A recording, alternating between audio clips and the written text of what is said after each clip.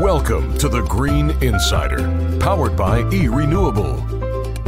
Each and every podcast, host Mike Niemer will bring you energy experts to help you better understand the renewable and sustainability space. Education's important to us because it's important to you, the listener. Now, here's Mike Niemer. This is the Green Insider Podcast, powered by eRenewable. I'm your host, Ron Culver, and with me, as always, is the CEO of eRenewable, Mike Niemer. On today's episode, Mike is joined by co-founder and CEO of Energy Vault, Robert Piconi. But before we jump into that conversation, let's hear from Mike's better half, COO of eRenewable, Ann Niemer. Ann Niemer here, COO of eRenewable. We know today whether you're a public company, private equity, or privately held company, ESG and sustainability are important to your company. At eRenewable, we can help you achieve some of those goals. If you have any questions or need any assistance with regards to reaching your sustainability goals, please visit us at eRenewable.com to learn more. As always, thank you for listening to the Green Insider, powered by eRenewable. Thanks, Ann. Now here's Mike with the co-founder and CEO of Energy Vault, Robert Piconi. Welcome to the Green Insider Podcast, powered by eRenewable. This is Mike Niemer, your host today. I am pleased to welcome Robert Piconi, co-founder and CEO of Energy Vault, to our show. Robert, how are you today? Mike, I'm doing well, thank you, and thanks for having me on here. It's absolutely my pleasure. It was funny as we were talking beforehand, we haven't crossed paths in our energy lives, but yet we have several hundred common connections on our LinkedIn pages, and many of those have all been guests on my show. So welcome to joining the club. Thank you very much. I've had the privilege to listen to some of those, and especially the relevant ones here. So I appreciate to be included in that group now. Well, it's my pleasure having you on.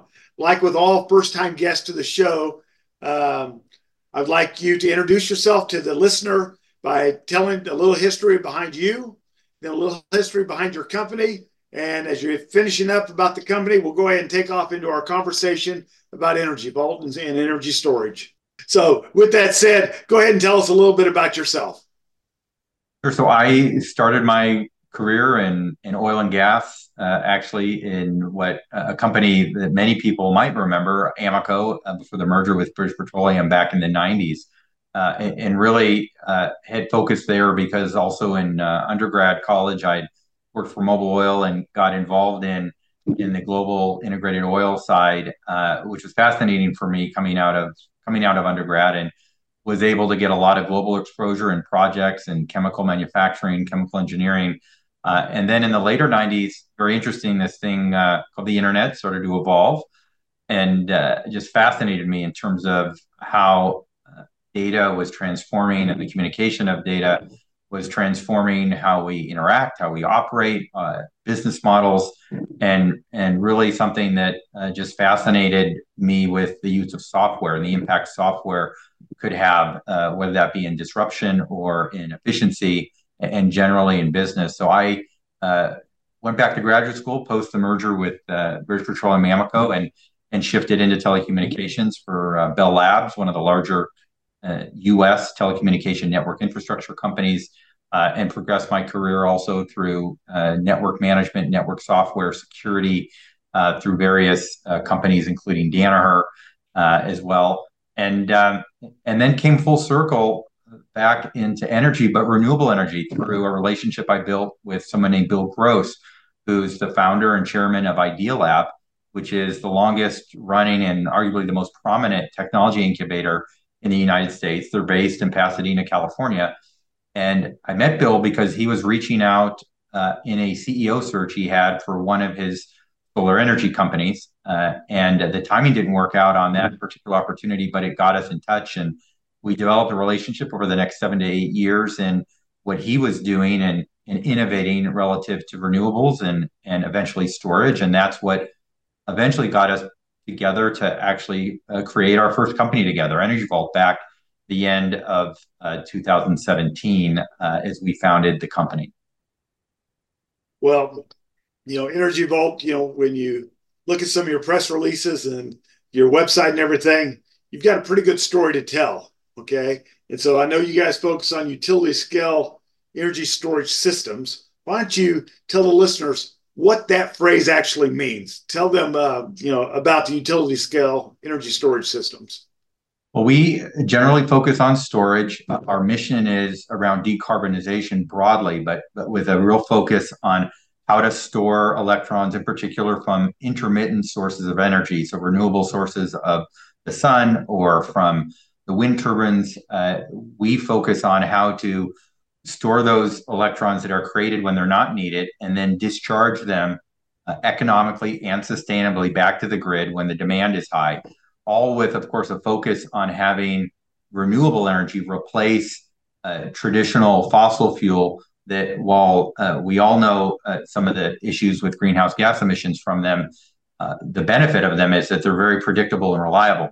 So if we're going to turn those things off and go to renewable, we better have an economical and sustainable way to store the renewable energy when it's not needed, because it is not predictable, and have that take over as we shut down fossil fuels. So that's what we do broadly. We started in our development thinking about the longer duration storage, knowing that the grid eventually, as renewables became a higher percentage, or that intermittent energy source became a higher percentage of grid energy, that you were going to need longer duration. So we started and developed a very innovative software platform that could automate a lot of the storage that we were looking at, and focused on gravity, something that's known, and 90% of all energy storage today are these large pumped hydroelectric dams. So we wanted to get to market quickly with something that's known, but innovate with different things like material science to avoid the use of concrete,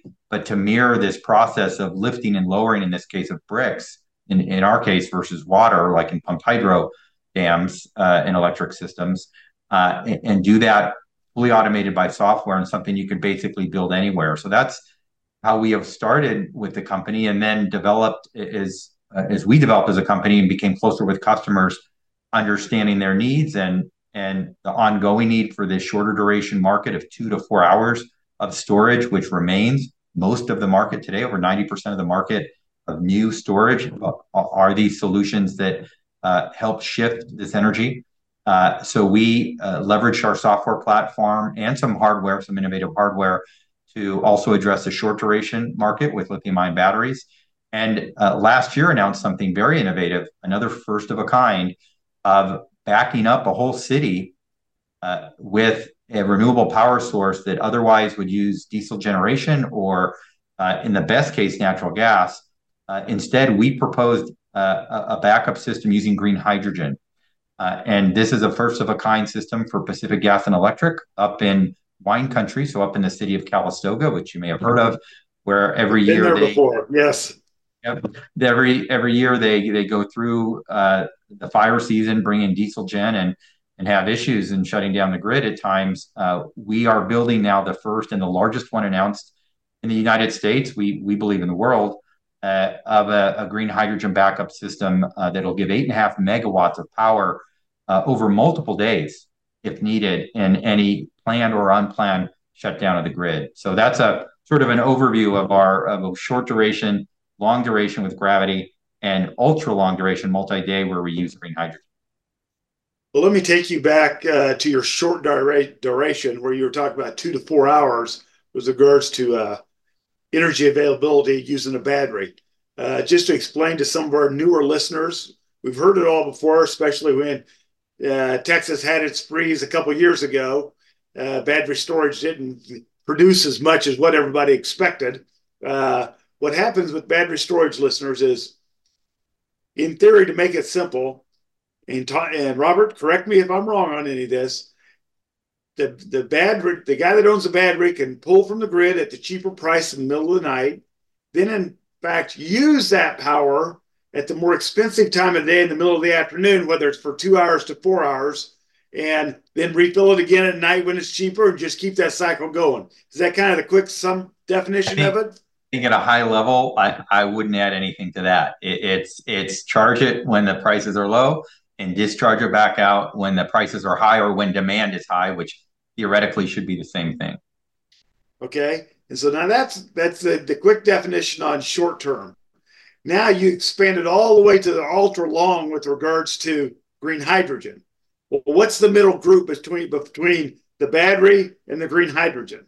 Yeah, great question. That middle group is what typically is considered long duration energy storage. You'll see the term LDES that's used in the industry, and that we sort of believe in the industry is solidified around anything that's above 4 hours.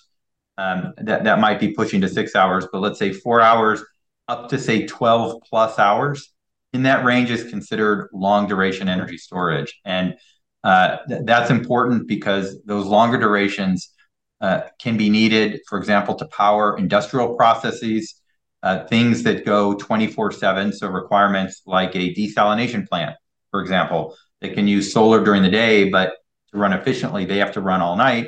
You don't want to shut them down. And so you need a longer duration storage to be able to power an asset, overnight. And so that this 4 to 12 hour range is one that is going to be more important as intermittency becomes more prominent or renewables become more prominent on the grid, and will also be important for industrial processes, as I mentioned, but also the production of green hydrogen. So while green hydrogen can be used itself as an ultra long duration or backup storage mechanism, to make green hydrogen, you can also use the sun and electrolyze water. So you add an electrolyzer, use power from the sun, but you have to power that process 24/7. So you need long duration storage because when the sun goes down, you have to still power electrolysis. And so that's another application where long duration storage is important for the production of a green energy source, in this case, green hydrogen. And we announced a very large project for sustainable aviation fuel with DG Fuels that's under a DOE loan, or Department of Energy loan process, where in fact they're going to use our gravity energy storage to do just that. Well, with regards to long duration storage, as we kept short duration real simple because it's a battery, and we explained how they can easily fill it up at night and they use it during the day. What components are making up that long duration storage? Sure. And look, in our case, I'll start with our case, but then I'll give you other technologies as well.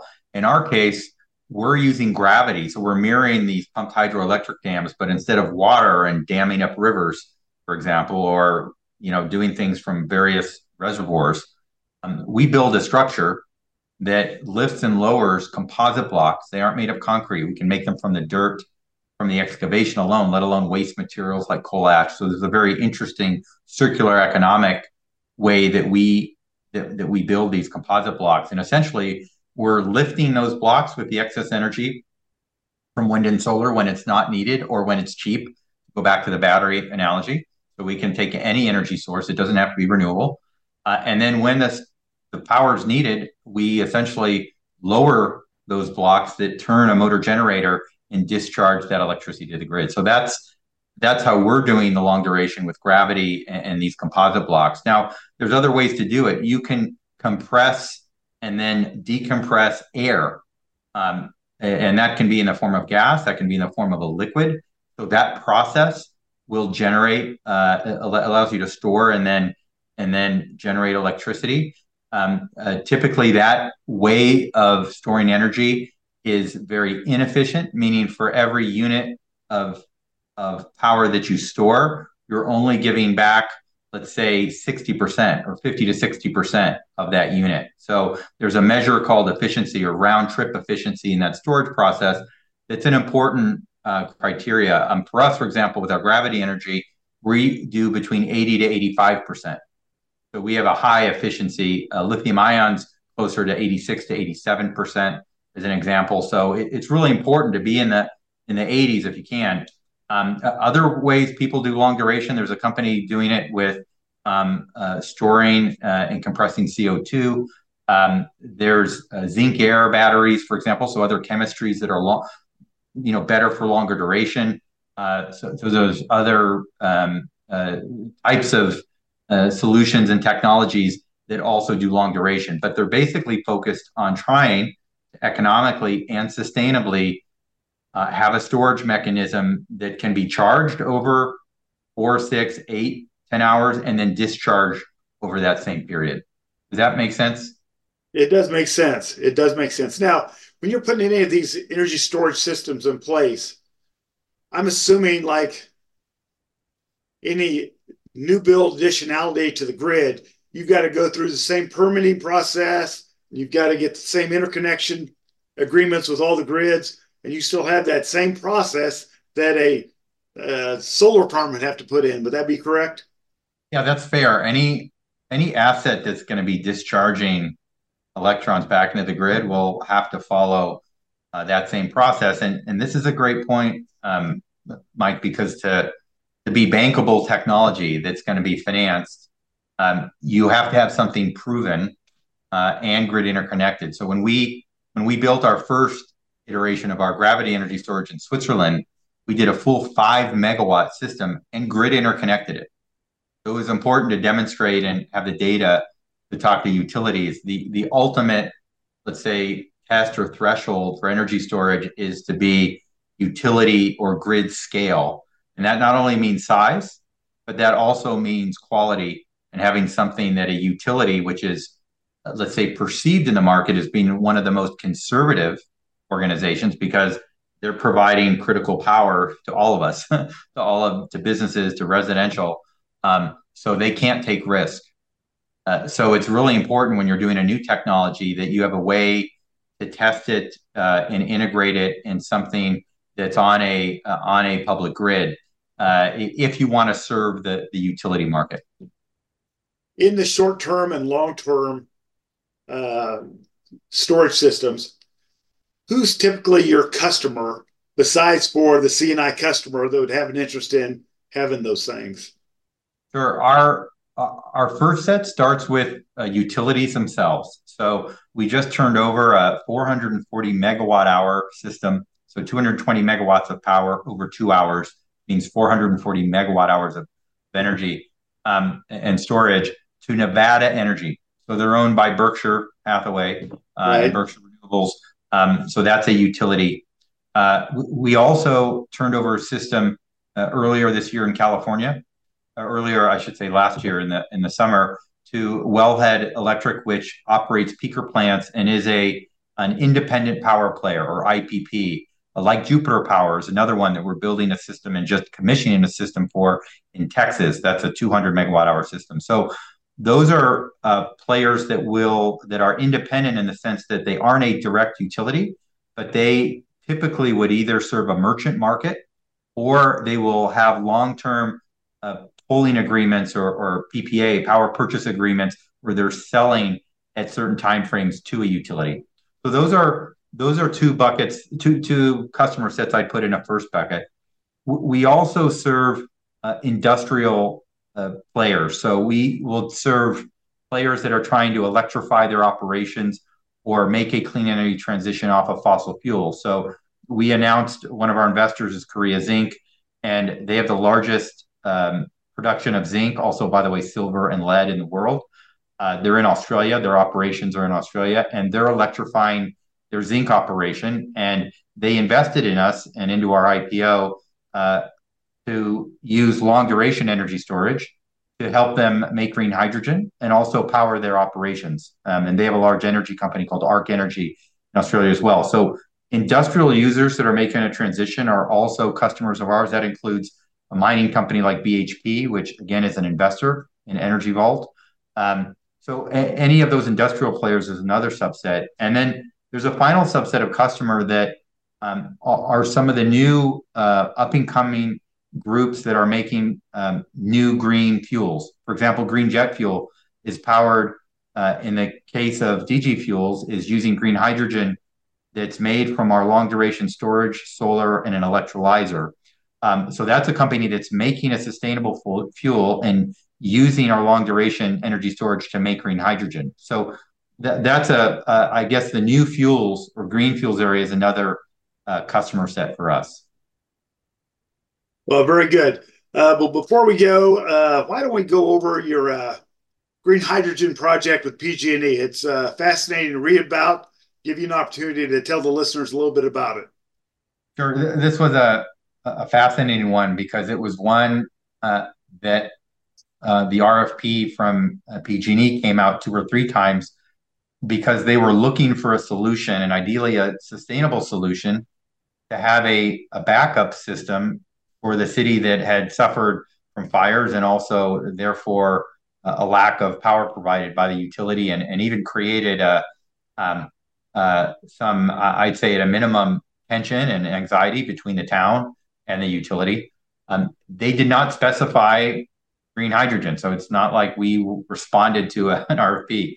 We actually creatively, on our own, we have a team that just loves to solve problems and solve the customer problem, not just shove a solution that we make down somebody's throat, but actually look at what problem are they trying to solve and what combination of assets, whether ours or a combination of ours and someone else's or other technology, can we use to best sustainably and economically solve that problem.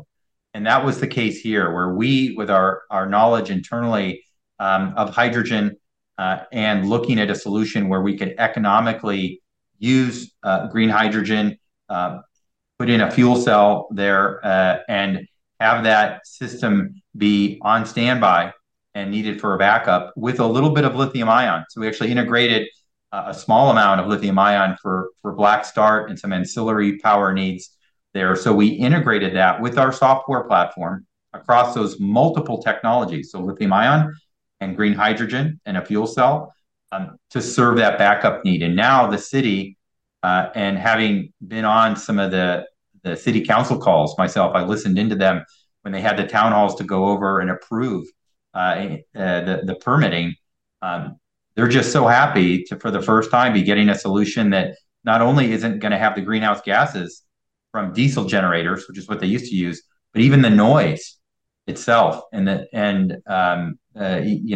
was a big problem during that time. And just having the surety of having a system that will be there when they need it, in the event they need it, whether fires or other planned maintenance events. So it was I think a big win-win for PG&E, for the residents of Calistoga, and I think a new innovation that we were happy to be a part of.